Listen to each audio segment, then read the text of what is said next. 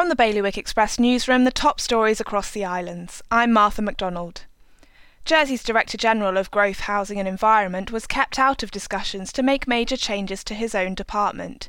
John Rogers was apparently taken by surprise in a scrutiny hearing when Economic Development Minister Senator Lyndon Farnham announced he was leaving GHE to get his own department back. Police in Jersey have arrested a man accused of touching himself in the bus station.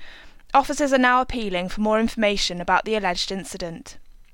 The trial of 2 mental health workers charged over the death of a patient is due to continue today in Guernsey's Royal Court. Both deny the unlawful killing of Lauren Ellis through gross negligence. And a Guernsey barbershop is trying to raise awareness of men's mental health. Harper Ray has joined an international collective which encourages men to open up about their feelings. For more on all these stories, visit bailiwickexpress.com.